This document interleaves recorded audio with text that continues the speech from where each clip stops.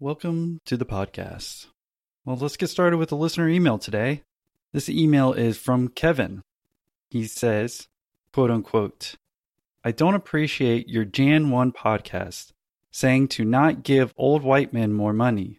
My father is old and white, you racist. Well, Kevin, you can suck my dick. And just a heads up, Kevin, I'm white. Kevin, after you get done with this episode, why don't you go re-listen to episode 107 and actually try to comprehend what I said instead of taking the time to write me from, I don't know, a burner email account? On a lighter note, we'll be saving our new Patreon shoutouts for the end of the episode, so stick around if you're a new member to hear your name. And thank you if you signed up to support the podcast. If you haven't had a chance to sign up, I'm jumping on one-on-one calls with our new members to see what we can do to help you with your business and connect you with other listeners of the podcast. So if you're interested in joining, go check out our page at millionaire-interviews.com/Patreon or scroll down to the end of the episode notes below to see who supported us so far and how you can learn more. Last but not least, want to give a shout out to the Castbox app. They're featuring our podcast for the next 2 weeks on their homepage because of the subscriber count and our audience interaction in the app. If you haven't downloaded it, it's an awesome way for you to leave comments about individual episodes or about the podcast in general. So consider downloading the Castbox app so you can get your voice heard as well. We always appreciate kind words of encouragement about the podcast or trolls like Kevin. Now, time to get started with this episode, but just be forewarned. If you're in an environment with children, you should probably listen to this episode at a different time. Our guest is quite eclectic and enjoys throwing around the F-bomb. Without further ado, let's get this party started. The fact that my entrepreneurial uncle, who owned 4 super successful businesses, was mocking me, that shit stung. I mean, that really settled in and stung. I'm not a math genius, but I'm pretty sure we're going to lose a shit ton of money if we keep doing this.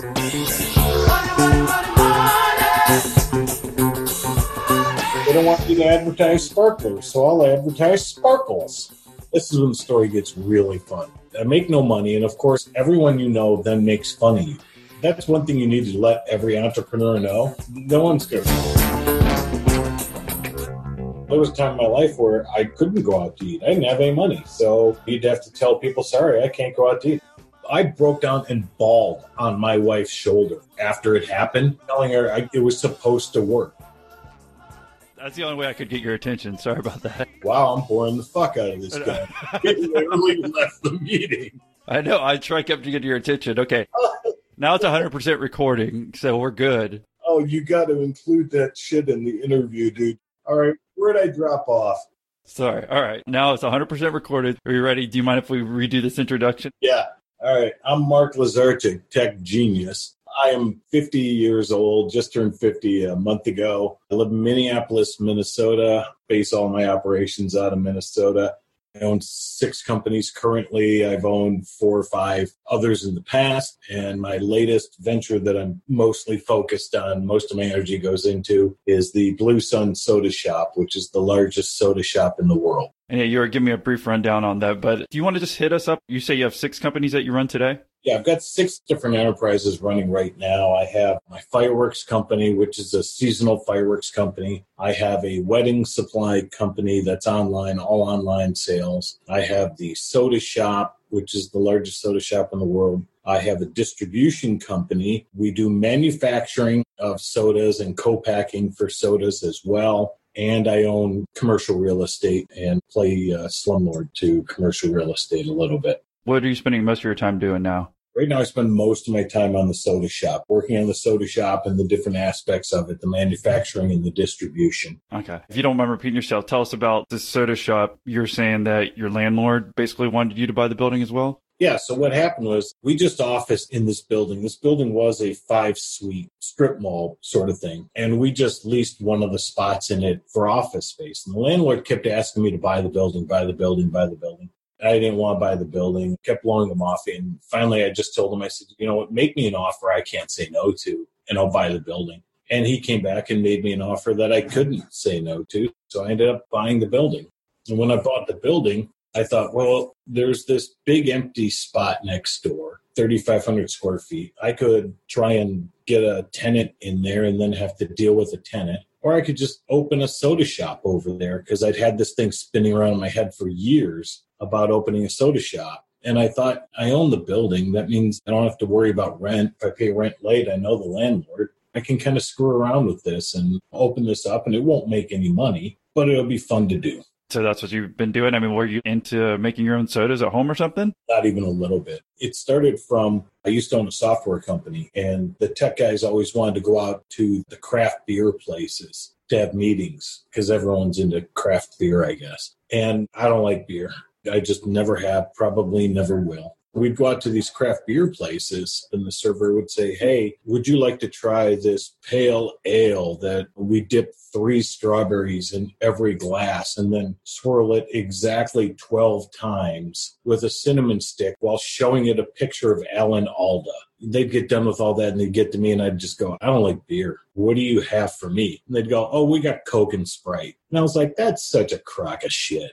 You got 20 different beers for all these guys with a multitude of different flavors. And then when you get to me, it's Coke and Sprite in some fountain soda machine that you've never cleaned. Now it's time to make your own soda shop instead. Resist that urge? Yeah, so I had that all in the back of my head from seeing another guy in California that had a big giant soda shop. So I just started looking up how many different soda companies are there out there. I mean, there's thousands of different craft sodas out there that you can get. And I thought, I like soda. I like it more than beer. And if I went out to a place and they offered me a raspberry cream soda, I'd buy a raspberry cream soda before I'd buy a Pepsi or a Mountain Dew or 7-Up, something plain that I can get anywhere else. I thought, you know what, I'm going to take this space. I'm going to turn it into a soda shop, and nobody else is going to give a shit about it. I'll open this. I won't make any money at it, but it'll be fun for me to do.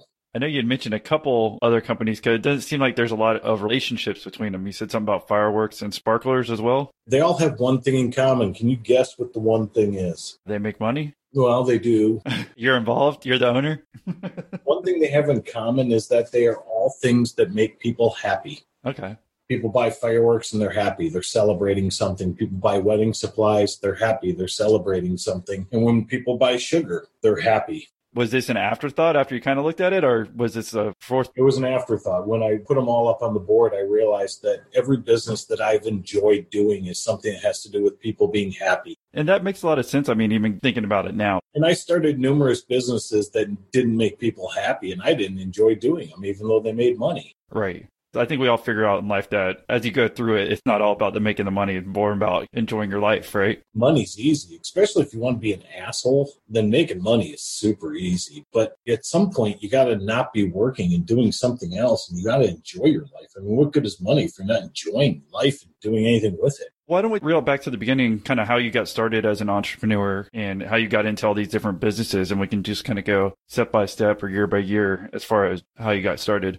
Well, how far back do you want to go as to being an entrepreneur? Because that shit I was born with. Well, how about you said you dropped out of high school? Why don't we start there, and then we can fast forward to different parts that you think would be great for anyone who's listening.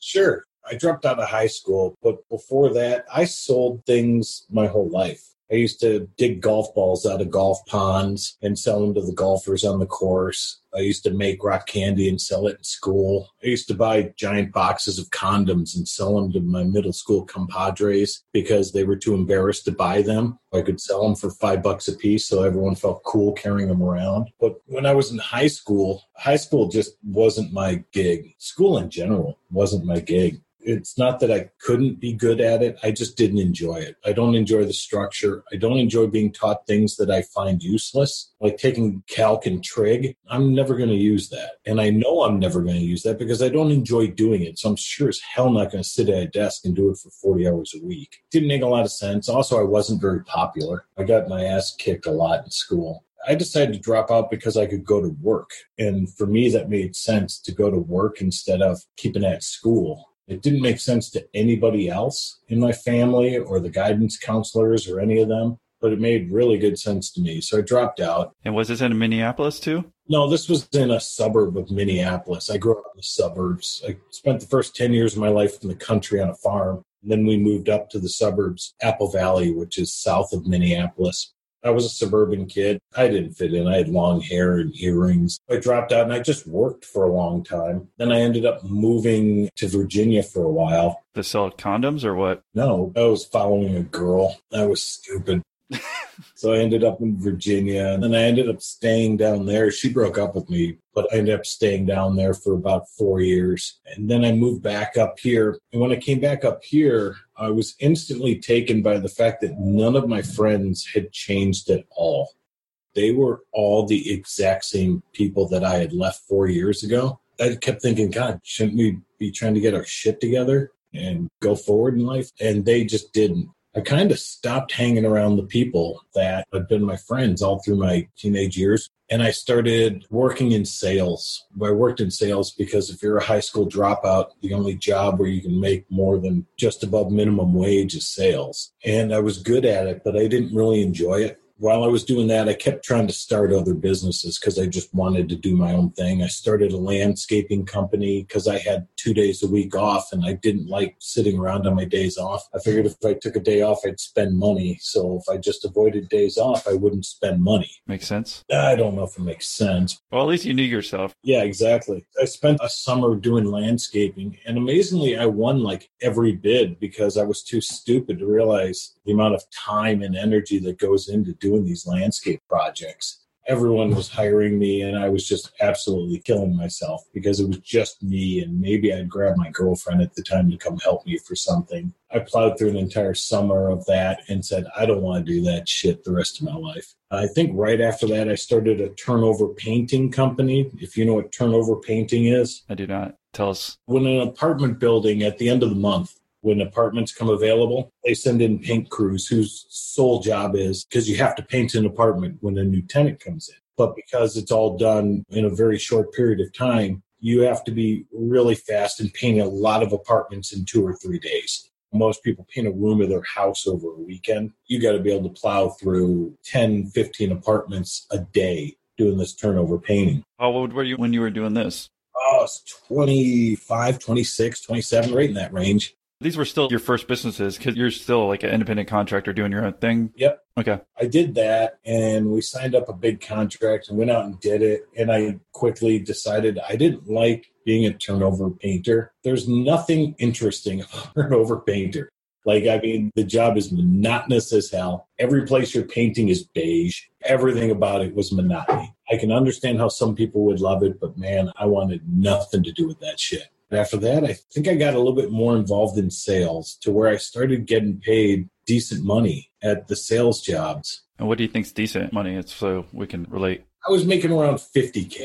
Okay. This is pre-2000. It's a decent living. You can pay your bills. They say right now anything over $60K doesn't make you any happiness. Right. And going from someone that was always struggling to pay their bills to someone who now actually has some extra money at the end of the month, that was a nice feeling. Got a new car, and I started to settle in. I became a sales manager and then a store manager at a place. And I was starting to really settle into, okay, this is what I'm doing. And this is when I got my kick in the ass. Is I went to a wedding. My uncle, his daughter, my cousin, was getting married. And we fly down to Virginia. He's got this giant wedding. It's in the equivalent of a basilica. The reception's at this private golf course with the string quartet in the corner and ice sculptures. He dumped like 80 grand into this wedding or something crazy like that. They dumped into a wedding. And this is one of my favorite uncles. I find him at the wedding reception. He's sitting over in the corner with a bottle of wine. He's got his own bottle of wine, and rightfully so.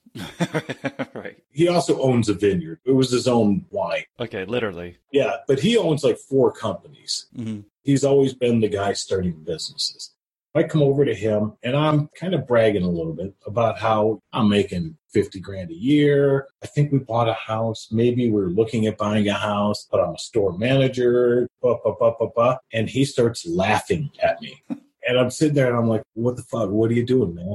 And he is just cackling. He looks at me and goes, oh, man, did you ever pussy out? And I was just like, whoa, what? You're supposed to be like super proud of me and be like, hey, you did it. Look at you. You're a grown-up, an adult. He looks at me and he goes, man, if you hadn't chicken shitted and settled down, you'd be a fucking millionaire by now. But you played the safe route. Well, good for you.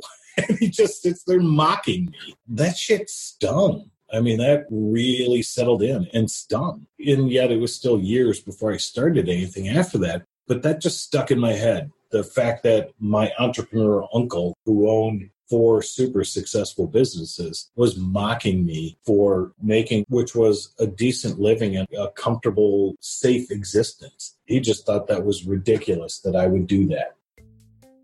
Experience fuller plates and wallets with America's best value meal kit. Every Plate dinners are the cheaper, healthier alternative to takeout or delivery. When other dinner options cost around $10 a serving, Every Plate is offering 5 chef-designed recipes every week from only $4.99 a serving. Recipes come together in about 30 minutes, and it's definitely faster than a trip to the grocery store and back. Less time deciding what to cook means more time enjoying good food with your family. And Every Plate's easy-to-follow recipes take the stress out of dinner time. I mean, I was skeptical until I ordered my first meal from Every Plate, and, well, let me tell you, my old lady and Every Plate did not disappoint. She had everything cooked and ready to go, and about half the time, she does her normal cooking, and the food was actually tasty. I think it even tasted better than her quote-unquote special recipes, but don't tell the missus that. So, we're definitely going to order another meal, and you can too. Here's a special offer they're giving our podcast listeners today. For 6 free meals across your first 3 weeks and free shipping on your first delivery, go to everyplate.com and enter Millionaire6. Again, that's for 6 free meals across your first 3 weeks and free shipping on your first delivery. Go to everyplate.com and enter Millionaire6. Thank you, Every Plate, for sponsoring our podcast, and thank you to our listeners for supporting our sponsors. Well, did you ever tell him about that you still remember that? Oh, hell yeah, I did. After I started my first couple of companies, I needed some startup money for one of them. So I hit him up for it. And I said, and you can't say no because you're the reason this shit's happening. You have to do this. Why don't you fast forward and tell us about that first company you ended up starting after he told you about that? So the first company I started was the fireworks company. The first one I stuck with, I should say, was the fireworks company. What year was it, just so we all know? 2004. Okay. In 2003, fireworks became legal in Minnesota, and I decided I'm going to start a fireworks company. I was still working my full-time job, and my full-time job was sales, and they were working me like 60 hours a week. And what I would do is I would plan every meeting that I ever had to do with the fireworks company had to happen between 12 and 1 because that's when I could take my lunch hour or on my days off. I would bring a change of clothes to work with me so that if I had a meeting, I would get in my car, drive away with my shirt, change my shirt, and then go have a meeting with somebody. And then I'd always tell them that I had to leave because I had another meeting. And I was basically just setting it up that I am so busy with all the stuff that I'm doing that I can only take meetings for certain times and whatnot. I talked with my vendors and I would call them and go, and we're used to doing net 30 on everything. Is that acceptable with you? And they'd, oh yeah, of course. Well, I've never done net 30 in my entire life. I'm writing check number 1001 to these people. But I wanted them to think that I'd been doing this shit a long time so that they extend me credit and whatnot. And what's net 30 mean? Net 30 means that they send you an invoice and you don't have to pay the bill for 30 days. Right. Well, and it's good because at least you're in a sales role where you kind of knew these terms that you could throw out. I knew the terms, so I could talk the talk. Right. Tell people all the time, just talk the talk. That'll get you through half of the shit.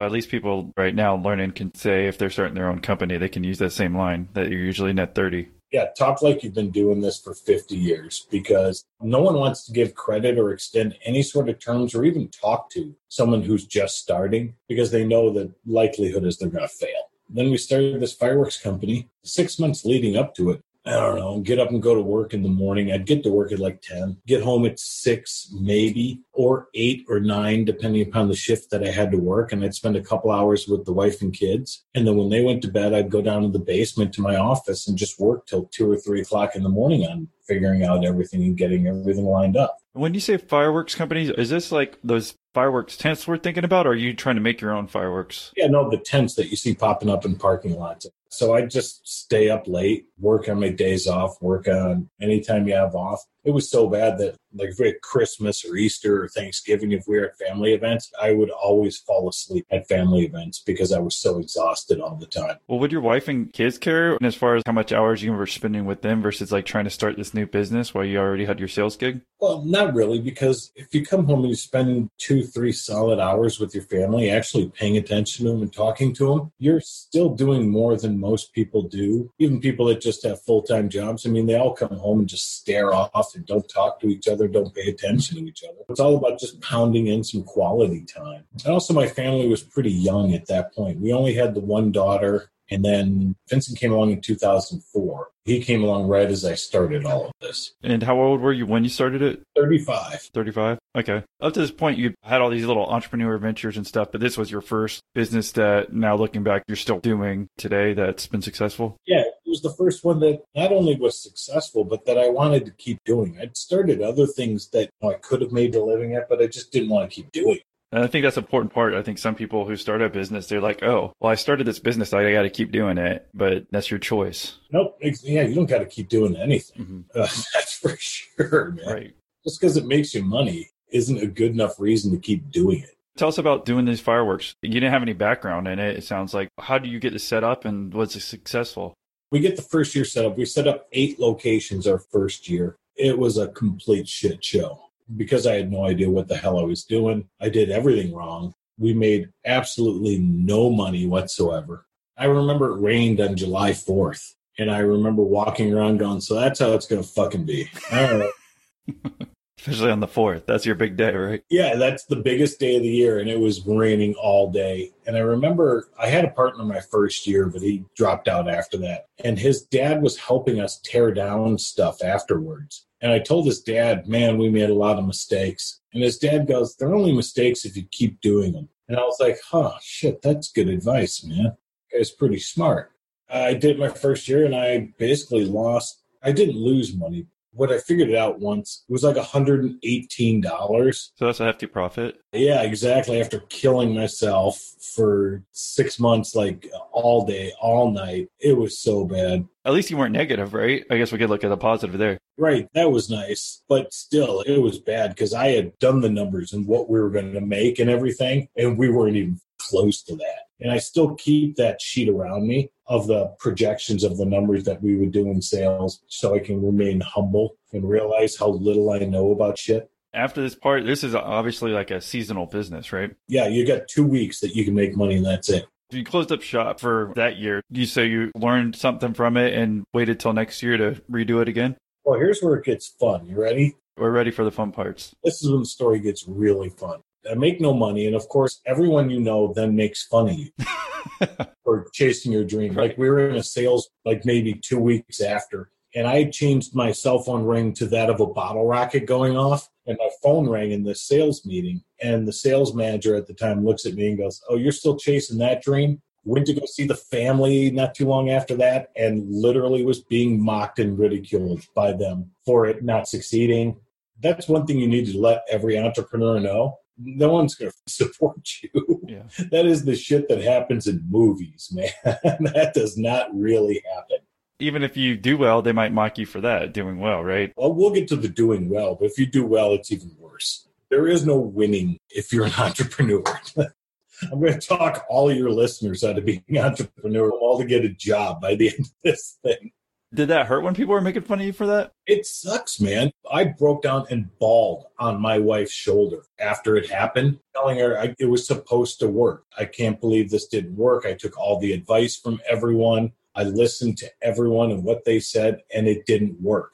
I spent about a month really depressed because I was like, this is what I'm going to be the rest of my life. I'm going to be a guy that sells hot tubs for a living. That's just what I'm going to do. I'll make a decent living and I'll be one of these old guys standing outside puffing a cigarette, talking about all the bad shit that happens in his life. But you didn't do that, right? No. After about a month, I have a nice ability about myself is that when I get knocked down, I usually have a bad reaction for a short period of time. It can be a day or a week. Usually I get over it. Like my stubbornness kicks in. I get pissed off and angry about it. After about a month, I started looking at the sales and looking at the numbers, and I realized that more than half of the dollar amount that came in came from just 2 locations. And I said, okay, that means these other 6 locations suck. These 2 were good. Why were they good? And I just started breaking it down. And then I realized why they were good. And I said, okay, I think what I need to do then, because if I had 8 locations that did as well as these 2, I would have been fine. I wouldn't have been rich, but I would have been fine. I would have made enough money to make through the year, pay my bills, and do shit. I told my partner, I said, hey, I think I got this figured out. And he's like, yeah, well, you have fun with that. I got no interest in doing this shit with you anymore. And I was like, all right, I understand that. I already sold this to you once. I don't think I'm going to be able to sell it to you again. I start looking at it and going, I think I can do this. I think I figured out how to do this. Well, round about then, I hurt my back at work. And I hurt it bad enough to where I couldn't even go into work. I'm spending about 2-3 months trying to get my back fixed, going to the doctors, going to the chiropractors, going to everybody, just trying to get this fixed so I can actually walk again. I finally get it to the point to where I can go in. And, you think your sales job, how much do you need of your back? The problem is you got to walk. You got to move around. You got to be able to do shit. And I couldn't even walk. It was so bad. I got to the point where I could go back to work where I would just sit until people came in and then talk to them. We ended up doing an MRI on my entire back and found out I had somehow destroyed something right in the middle of my back. And I don't remember the technical terms. It's still destroyed, but I still don't remember it. The doctor basically said, look, we can't make it better, and you're not going to make it worse, but you're going to be in pain the rest of your life, and it's going to go out on you every now and then. I'm like, well, that's great fucking news. All right. Right. Because you're 35, 36 at this point, right? Exactly. Great. So I'm going to turn into Dr. House at some point in my life. Now, keep in mind, I also have a lawyer during all of this because my boss tried to fire me because I wasn't coming into work, despite the fact that I was going to the doctor and had turned in notes and all this other stuff. My boss had literally tried and fire me. I had to hire a lawyer and file a work comp claim because I didn't want to get fired. Now my lawyer says, all right, well, now we have to file a claim against the insurance and the work comp because you have permanent damage. And I'm like, okay, great. What does that mean? He goes through his rigmarole. By the way, I hated my lawyer the entire time. One of the biggest pricks I've ever met in my life. And that is exactly why I kept him, because he was a prick. Well, that's good advice if we need a lawyer, thinking that way. Yeah, don't like your lawyer. I had a nice lawyer for my first divorce. He was a great guy. I got along with him well. My first divorce, I've only been divorced once. He was a great guy, but he got me screwed to the wall. So lawyers should be pricks. As we're getting into spring and I'm planning on second year of fireworks, I have no money to launch it for the second year. I need about 20 grand. About 20 grand will get just the basics off of the ground.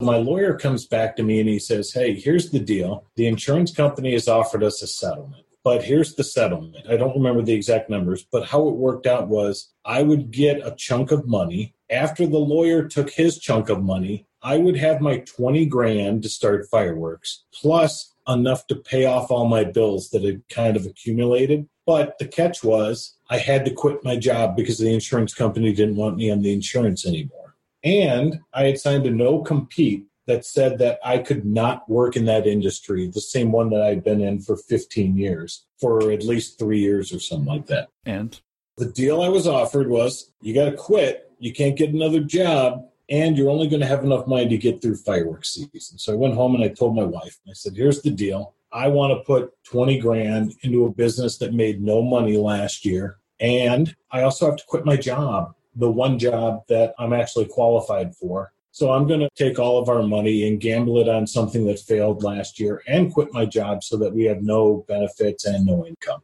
How'd she take it? My wife said, we own a camper. We'll never be homeless. And if you don't do it, you'll kick yourself forever. Good wife.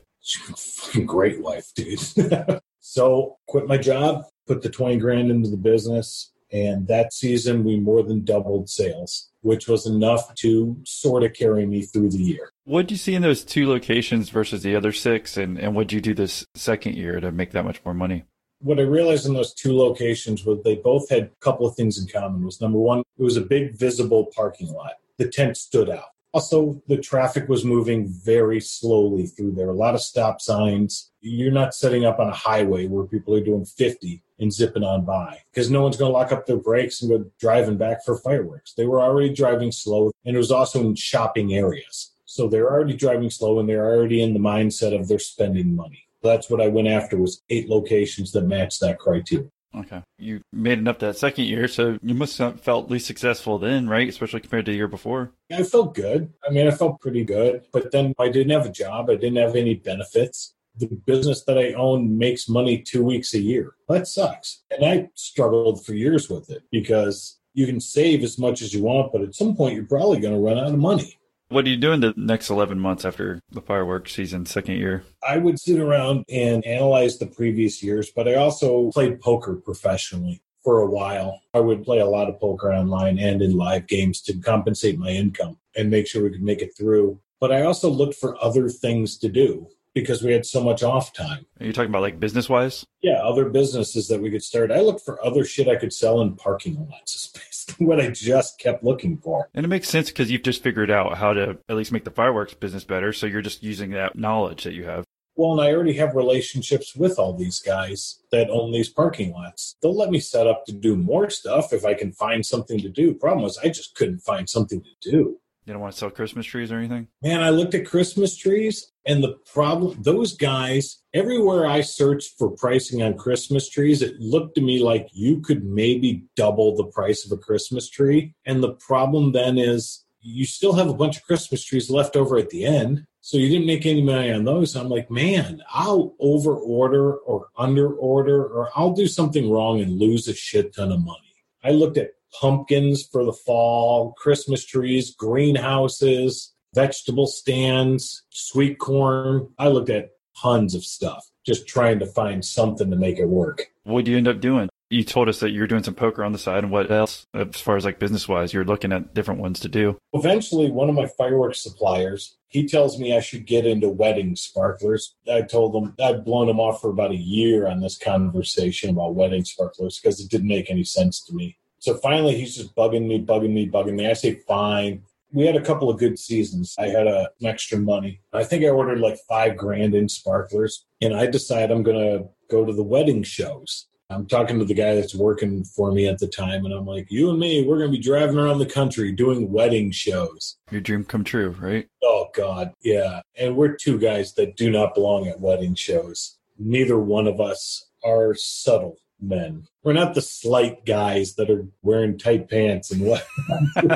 Yeah, I see your LinkedIn picture with a cowboy hat and a beard and glasses. Yeah, exactly, man. I'm not the guy that gets up on a stage at a bridal show. So then we set up at a bridal show here in Minneapolis. And now you got the two of us decorating a bridal booth. That was hilarious. We set up this booth and decorated it. We had 3 sales. We paid $1,100 for the booth, and we had sales totaling $150. So that's not a good ROI. Yeah, I was like, I'm not a math genius, but I'm pretty sure we're going to lose a shit ton of money if we keep doing this. Now, I had also set up a website that people could order them on, and it was the shittiest, clunkiest thing ever. I had that set up, and we were handing out cards, and like the week after, maybe 3 people bought online. Okay, that was 6. So then they send over the information about the actual bridal show. Like, hey, here's how many people showed up. Here's how many people did this, blah, blah, blah, blah, blah. And I saw that it was something like only 190 brides were actually there.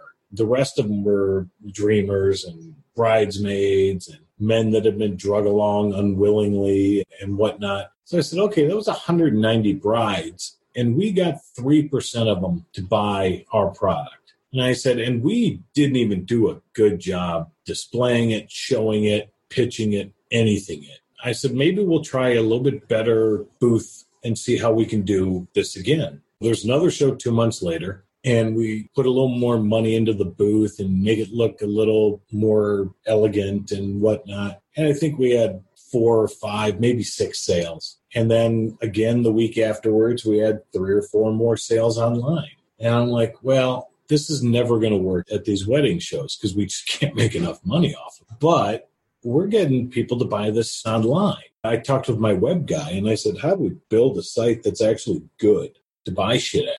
We tweaked the site a little bit, adjusted it, and made it look a little prettier and whatnot. Then I said, okay, now how do we get people to actually see the website? Because at the wedding show, we were handing them our card. How do we just get random people to see it? And he said, well, we're going to have to use Google AdWords because we're not going to pop up in normal Google search. So I said, okay, cool. I go on Google AdWords and I drop like $500 into it or something like that. I tell Google to just go ahead and pick everything for me and run my campaign. 2 days later, Google has burned through my $500 and we've had like 4 sales.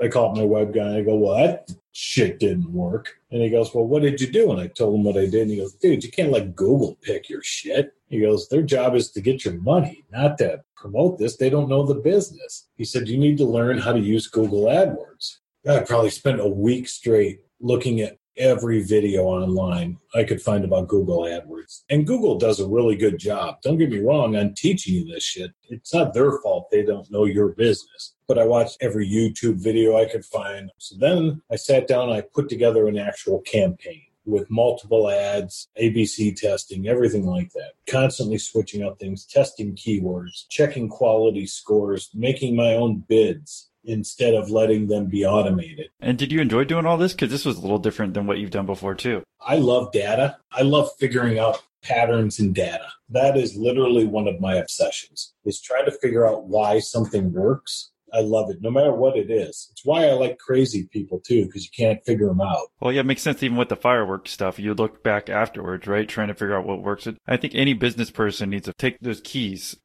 Oh, yeah. Right? If you don't love doing that, then forget about it, because you're never going to learn from anything. You're never going to see patterns. You're never going to be able to direct your business in the right direction. And we didn't say it's weddingdaysparklers.com in case anyone wants to check your pretty site today. Tell us what you learned from doing these AdWords. What happened? Here's the bitch about AdWords is that you do not get information quickly because you can't make a decision based on 50 clicks. You have to wait for thousands of clicks so that you can see things happen. I settle in and I say, okay, I'll dump $500 into this, and I think I have some smart shit figured out here. So I turn on Google AdWords.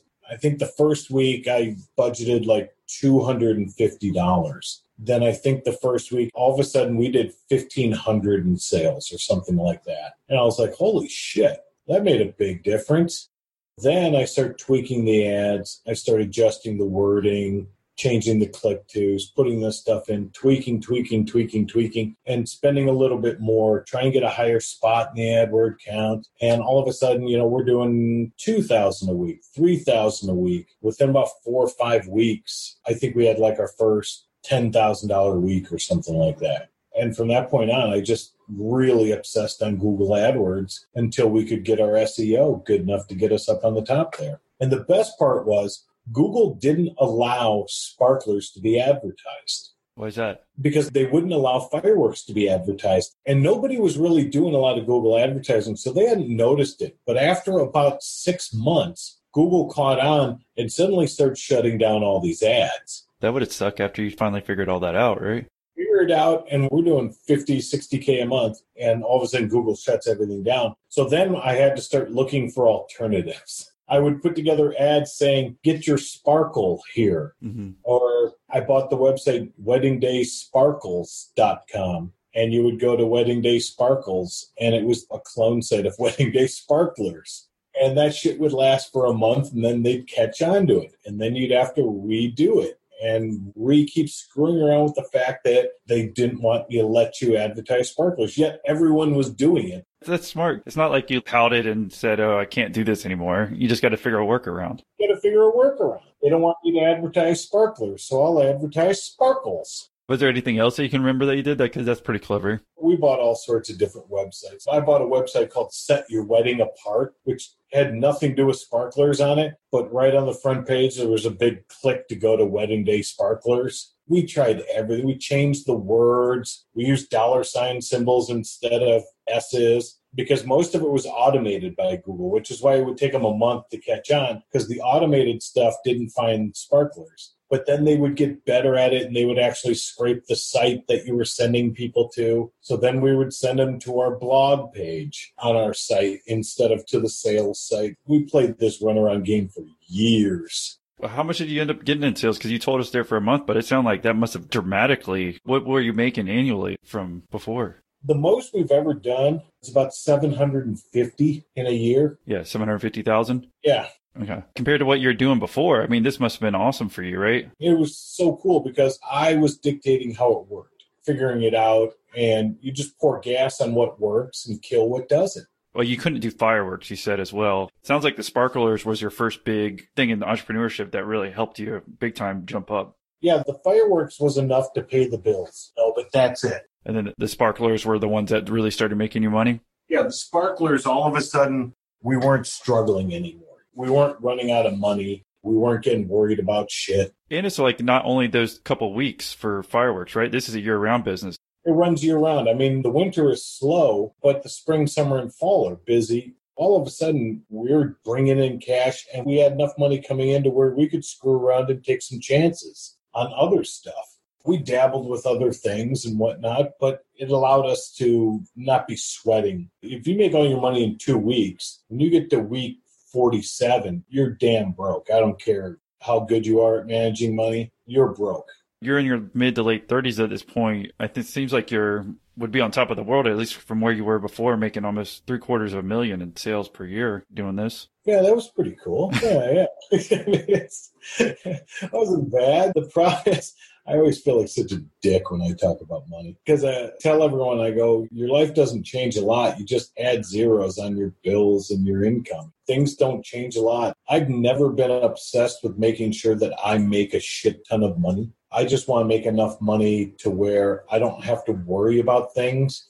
Like if I want to do something, I can do it. Or if I need to buy a car, I don't need to worry about it. There was a time in my life where I couldn't go out to eat. I didn't have any money. So you'd have to tell people, sorry, I can't go out to eat. I don't have any money. Mm-hmm. What was driving you then? Proving your uncle what he was saying, or was there anything else motivating you at this point in time? At which point?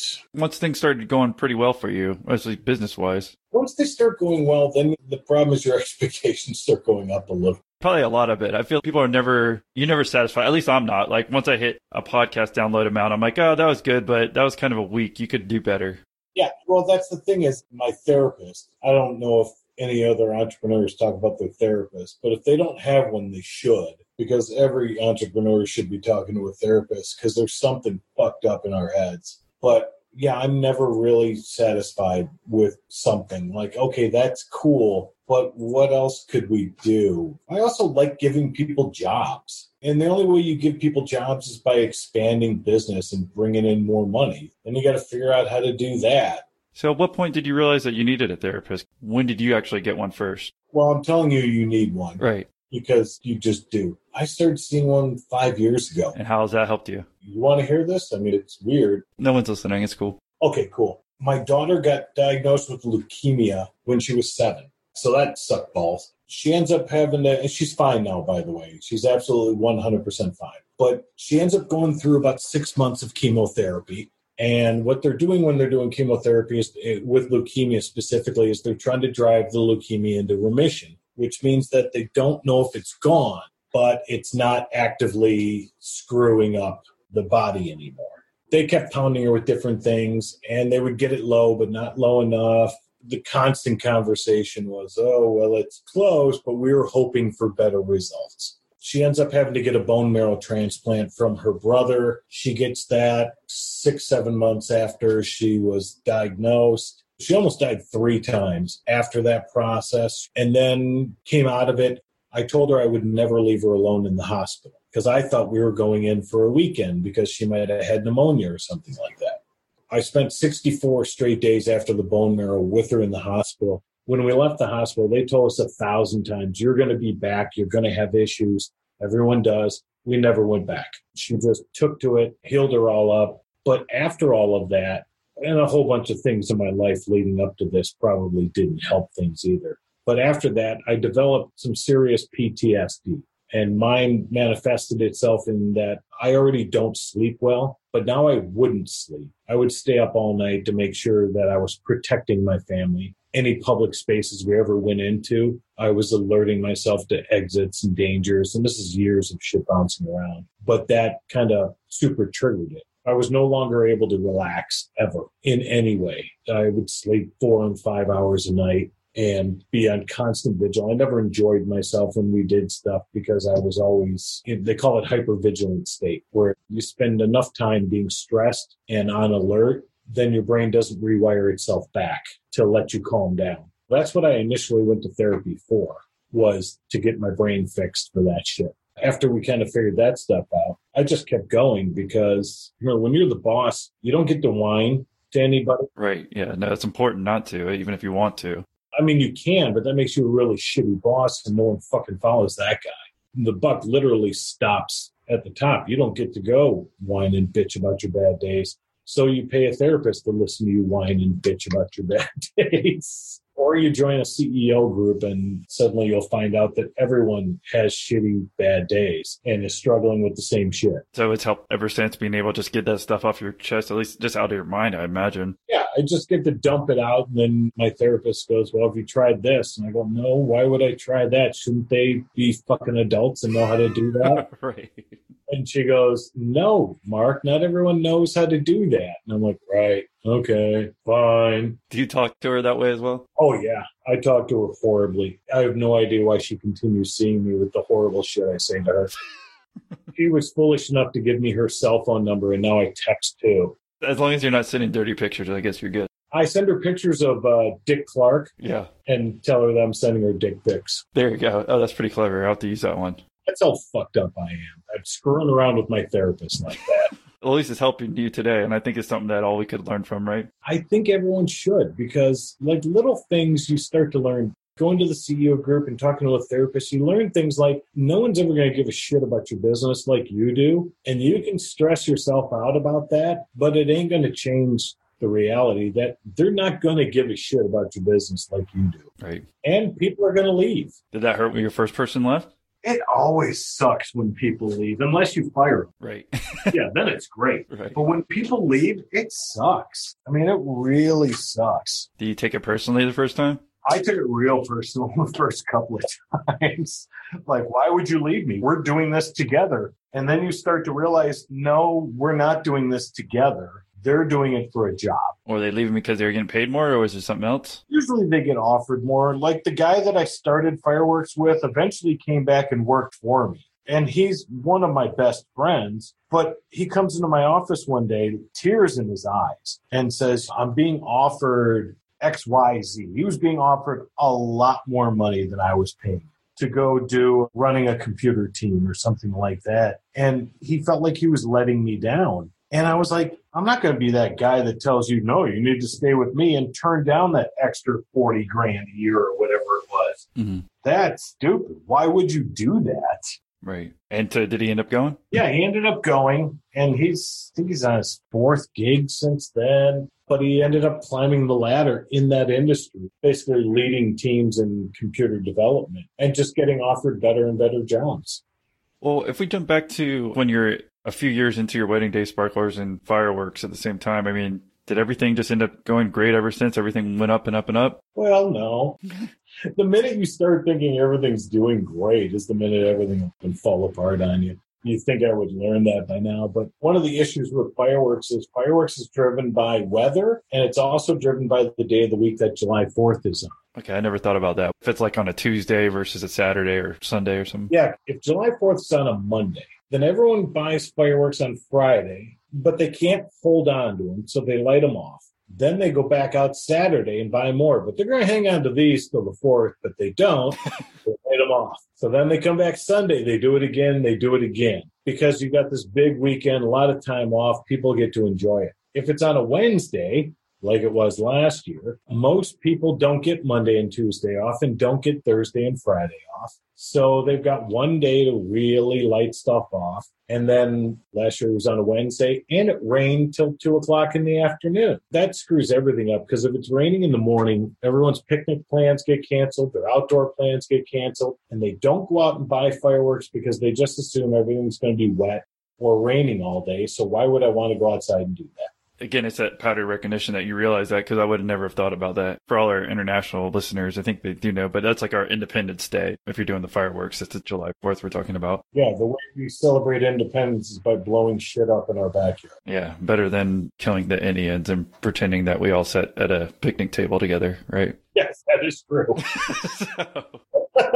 Again, the stuff they teach you in high school, that's actually not true and maybe somewhat useless, right? Looking back, do we want to go at certain points in those companies? Anything else that we could learn from you? On the fireworks companies or all the... I guess we got up to your upper 30s. It sounded like everything was doing pretty well. I don't know exactly what year it was. Was it like 2006, 2007? Here's the thing is, because what I do is different from a lot of people because I start a bunch of shit. What I've learned is that there's a couple of things that entrepreneurs do really poorly as a group. And number one is when they get to the step where they need to hire other people, bring in people and let them kind of do their job, most entrepreneurs just can't seem to do that because the business is their baby and they're just emotionally bonded to their business so tightly that they can't possibly let somebody else do anything in that. And that's where they seem to just constantly fail, and they either can't grow beyond a point or they just die right there because they try to do it, but they micromanage the shit out of people. Ready to get your business idea online? Well, that's where our sponsor, HostGator, can help. So how much does it cost? Well, you can launch your brand new website on HostGator for as little as $2.64 a month. That's a 62.01% discount they're providing our listeners with, and it's the best deal on hosting anywhere. If you don't believe me, then do some of your own Googling. If you find a better deal out there, then feel free to email me, because I haven't been able to find one. As an entrepreneur, I'm always looking for the best value. That's why I've used HostGator to run my personal websites since 2013. Do you need another reason to choose HostGator? Well, here's two more for you. They have a 99% uptime guarantee, and they also have world-class customer support, available 24/7, 365. Again, I can vouch for this as I've called them at 3 a.m. for help with my website, and I had a customer support rep on the phone within minutes. So if you're looking to get the best deal on the best hosting provider in the world, then visit our link, hostgator.com/YOLO. That's YOLO. Again, to receive that 62.01% discount on your new website, go to hostgator.com/YOLO or visit the link in your episode description below. Is that something that you are doing too? I can kind of relate because you want to give someone something and then you're like, they're not going to do it as well as you. And then you want to go back doing it, but eventually you got to let go. Well, that's the thing. You got to go in and you got to realize this. They are not going to do it as well as you. They never fucking will. Never. You will never find an employee that will do anything in your business as well as you do it. With the exception of bookkeeping. That's the one thing. You can find someone that'll do a better job for most of us. You just have to embrace that you're going to bring people in and they're going to do less. It's not going to be their life. Most people that work for me, the business is not their life. Their life is their family, their kids, whatever else, which rightfully so is what it should be. But you have to get over that. The fact that when someone leaves at 5 o'clock, they don't want you calling them at 6:30. I explained to all my high-level hires that I have absolutely zero respect for personal time, and I apologize for that. I'm going to text you at 10:30 at night if I have an idea, because I need to tell somebody this idea. Or send them a dick pic. Or send them a dick pic. Yeah, one of the two is going to happen. You're able to get over that, you were saying. How about, is there anything else as far as other things we've learned from the sparklers or fireworks companies? How about anyone else who's got like an online company, at least something that we could have learned from you doing it? Because I think that was really smart to keep not giving up. I think so many people would have just been like, well, I'm not allowed to do fireworks on the ad, so I'm going to stop. Well, if you're going to do an online sales company, you're going to spend a ton of money if you use Google AdWords. What you need is someone that knows how to do SEO. And there are a million people out there that think they know how to do SEO. And I guarantee you the vast majority of them suck at doing SEO. It is a complicated monster, and there is no rule book for it because, in all honesty, we just talk about Google because nobody uses Bing and Yahoo. Or Ask Jeeves. Yeah, no one's. But Google doesn't tell you how it works, and rightfully so. They shouldn't tell you how it works because then people would skirt the system. you have to find somebody that kind of understands what they're doing, why they're doing it, and also is patient. Because it's really easy to cheat SEO, but you will get caught. And we've seen this with a couple of people on Sparklers to where they've used, what does he call them? He calls them black flag. Black hat SEO. Yeah, black hat SEO. And we've seen them get their sites blacklisted and disappear. And Google is really good at catching that shit. They don't catch it for a while, but within a couple of months, they'll catch that shit and they'll shut you down completely. So you have to do it the right way, which takes time. It just takes time. And the more people that are in the business trying to get attention, the harder it is, which is why I like niche businesses, because I don't have a lot of competition there. Yeah, I know we hit on that on the pre-interview, which is kind of smart. But as far as the black hat thing, you were saying with the sparklers, like, did you ever get in trouble for any of that since you were doing these different websites and getting around the ads? I got threatened a couple of times. I got nasty Google emails a couple of times. Things like, hey, you can't do this shit. We can tell what you're doing. And I would just sit and talk with my web guy and go, okay, how do we avoid this? So then we would start advertising. We would use sparklers as keywords, and we would advertise through our blog page. And with that, they really can't complain because you're not sending them to a sales page. You're sending them to an advice page, and these people are looking for advice on sparklers. So that's how we kind of got around it for the longest time, was by sending them there. You don't get as much traffic because the more clicks someone has to make, the less likely they are to buy something.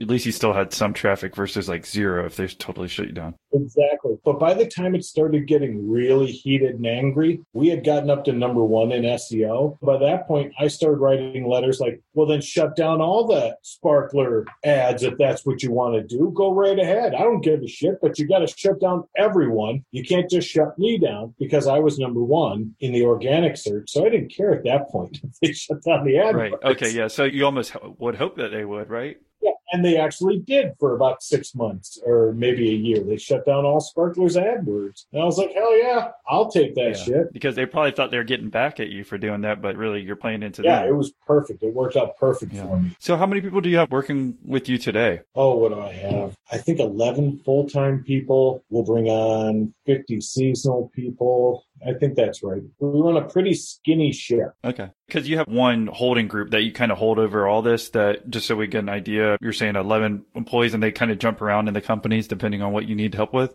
Well, I've got 3 employees that it all starts with one parent company, and me and 2 employees are employed by that parent company. And then everyone else is employed by the actual company that they work for. And me and the 2 employees, one is my accountant, bookkeeper, controller, and what else does she like to call herself? My intellectual superior, my assistant. She does everything. Your wife as well? Is that her? No, that's not my wife. That's my I'm kidding. I call her the work wife because she basically fills that role at work.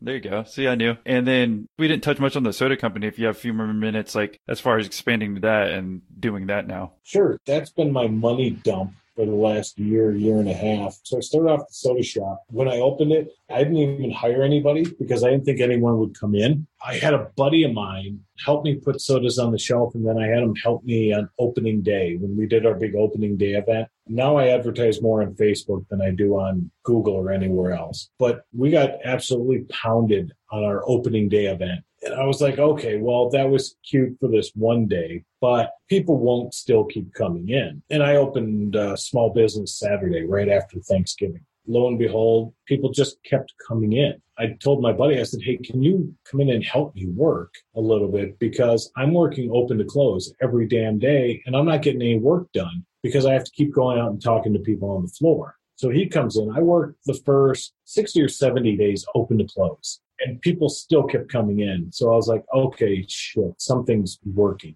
So I hired him. We ended up hiring some more people. About a year later, we acquired a bottling line and 2 existing soda brands. And once we took that on, we jumped into distribution as well because people wanted to buy the soda. So all of a sudden, we're distributing all over the Twin Cities, selling to a couple hundred different places. And I took any sort of money that I may have made in the last couple of years and have dumped it all into manufacturing and distribution. Mm-hmm. For just soda money that you made? No, I haven't made anything on the soda company yet because every time it starts to go forward, I'll do something else to dump a bunch of money into it. I knocked down all the walls, kicked out all the tenants. You know, these people that hand you a check every single month? Yeah, something called rent. Yeah, reliably, so you don't have to do anything. Yeah, I kicked all them out and expanded the store to like triple the size of the store, be able to include the manufacturing area and for people to be able to see it, see our bottler going on and whatnot. So I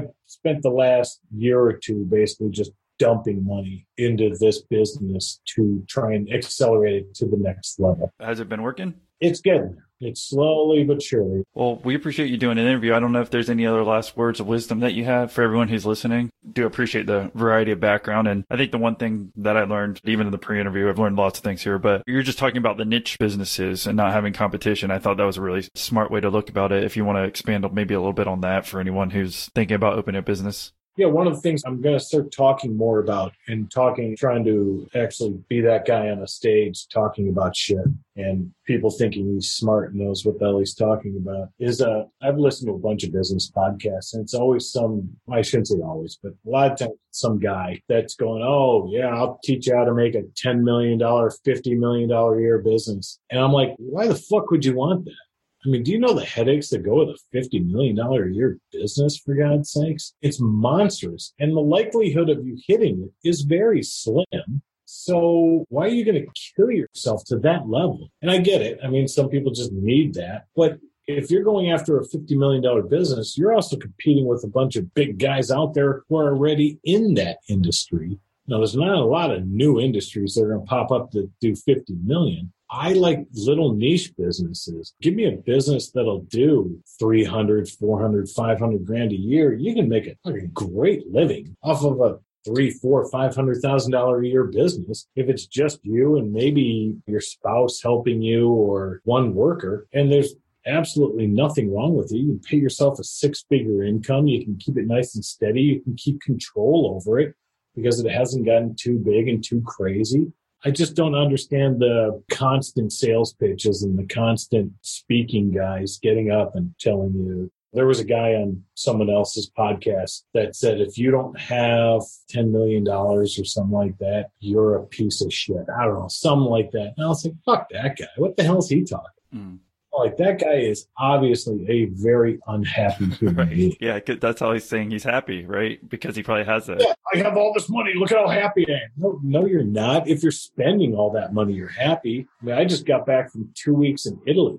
That was shit tons of fun. That's what you should do with your money. I think that's very important to figure out. You even mentioned it earlier, and I've read studies on that. After you make $60K a year, you can have the exact type of happiness that anyone who makes $1 million in revenue a year, if you're smart about the way you spend it, you can still do it. Yeah, exactly. You're not getting happier as you make more money. Once you get to the point to where you can pay your bills and you don't have to stress about money, that's it. Once you hit that point, everything else is just gravy on top of that. And I'm playing the long game because I don't pay myself a crazy salary. And I try and build equity in my properties and in my businesses and everything like that. So that when I do decide I don't want to do this shit anymore, I can cash out, have plenty of money, and be able to do whatever I want after that. Instead of, I could pay myself a ridiculous salary right now, but I'd be draining it out of my businesses and my equity and everything else. I don't need it right now. I need it when I have a lot more free time and I can do what I want. And I'm sure you're looking at like tax implications and smart things like that. Jeez, man. It does nothing but kill you. That's one of the things. Entrepreneurs don't know taxes. They don't know taxes and they don't know bookkeeping. Hire a decent bookkeeper. That's rule number one, because you will fuck yourself over if you do not have a good bookkeeper. Did you not have a good bookkeeper at first? Dude, I was my bookkeeper at first. I am a terrible bookkeeper. I got audited, 7-8 years ago. It does not take a lot of mistakes to add up to a really big tax debt in a hurry. Because if you make a $5,000 error, they're going to hit you with $10,000 in fines and penalties and late fees.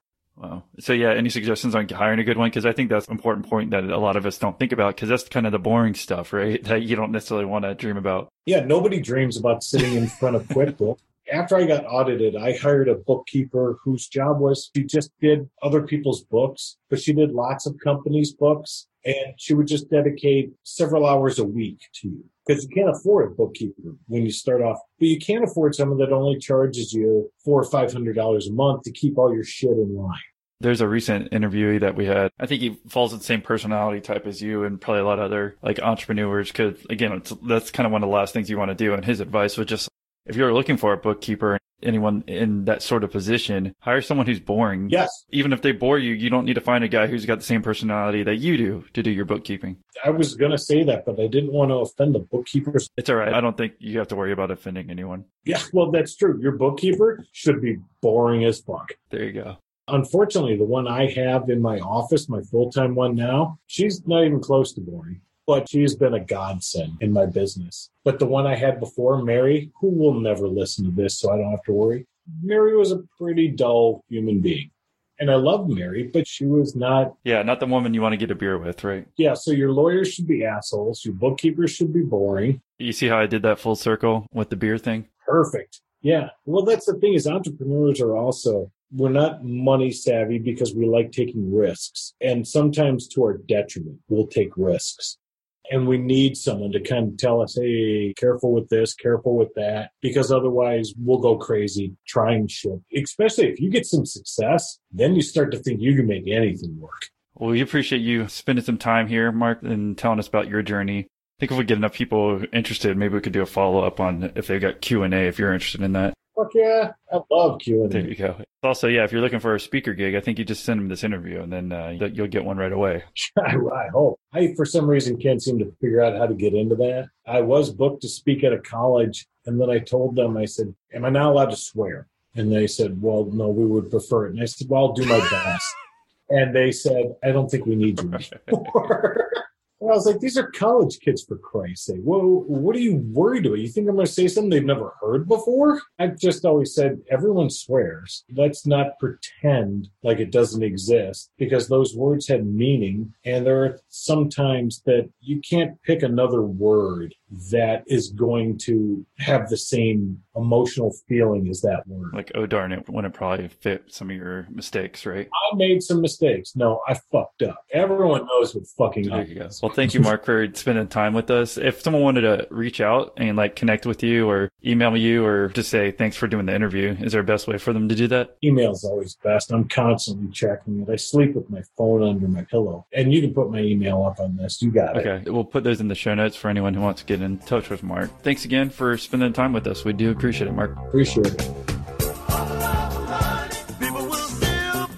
Hope you enjoyed that episode, and time to thank our newest gold members.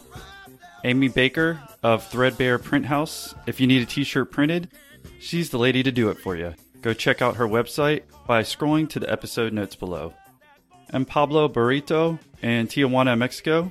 Thank you for becoming a gold Patreon member and supporting the podcast as well. He owns a dental technology company called Zantech. And our last gold member of the day, Jason York. He's a real estate investor in Gatlinburg, Tennessee, and draws tons of inspiration and information from the podcast. So if you need a vacay and you're in the Tennessee area, then go check out his rentals by scrolling to the episode notes below. Now our silver member shoutouts include Gareth Lube at Winderful Wines in Cape Town, South Africa, Andrew Husted, a student at the University of Michigan. My sister went there, so shout out to the Wolverines. Jesse Gavin in Minneapolis, Minnesota, who we're hoping to get his bro on the podcast soon. And Dan King in New York, New York, who's an ex-lawyer that's helping other frustrated lawyers make the transition to their next career move. And our bronze member shout-outs, Scott Carter. I have no idea where you're located, so shoot me an email with your info. And Stella Shao, a grad student in Northeastern University in New York City, New York. Thank you to all our new Patreon supporters. And don't forget, you too can help support the podcast and move your business forward by visiting millionaire-interviews.com/Patreon. That's millionaire-interviews.com/Patreon.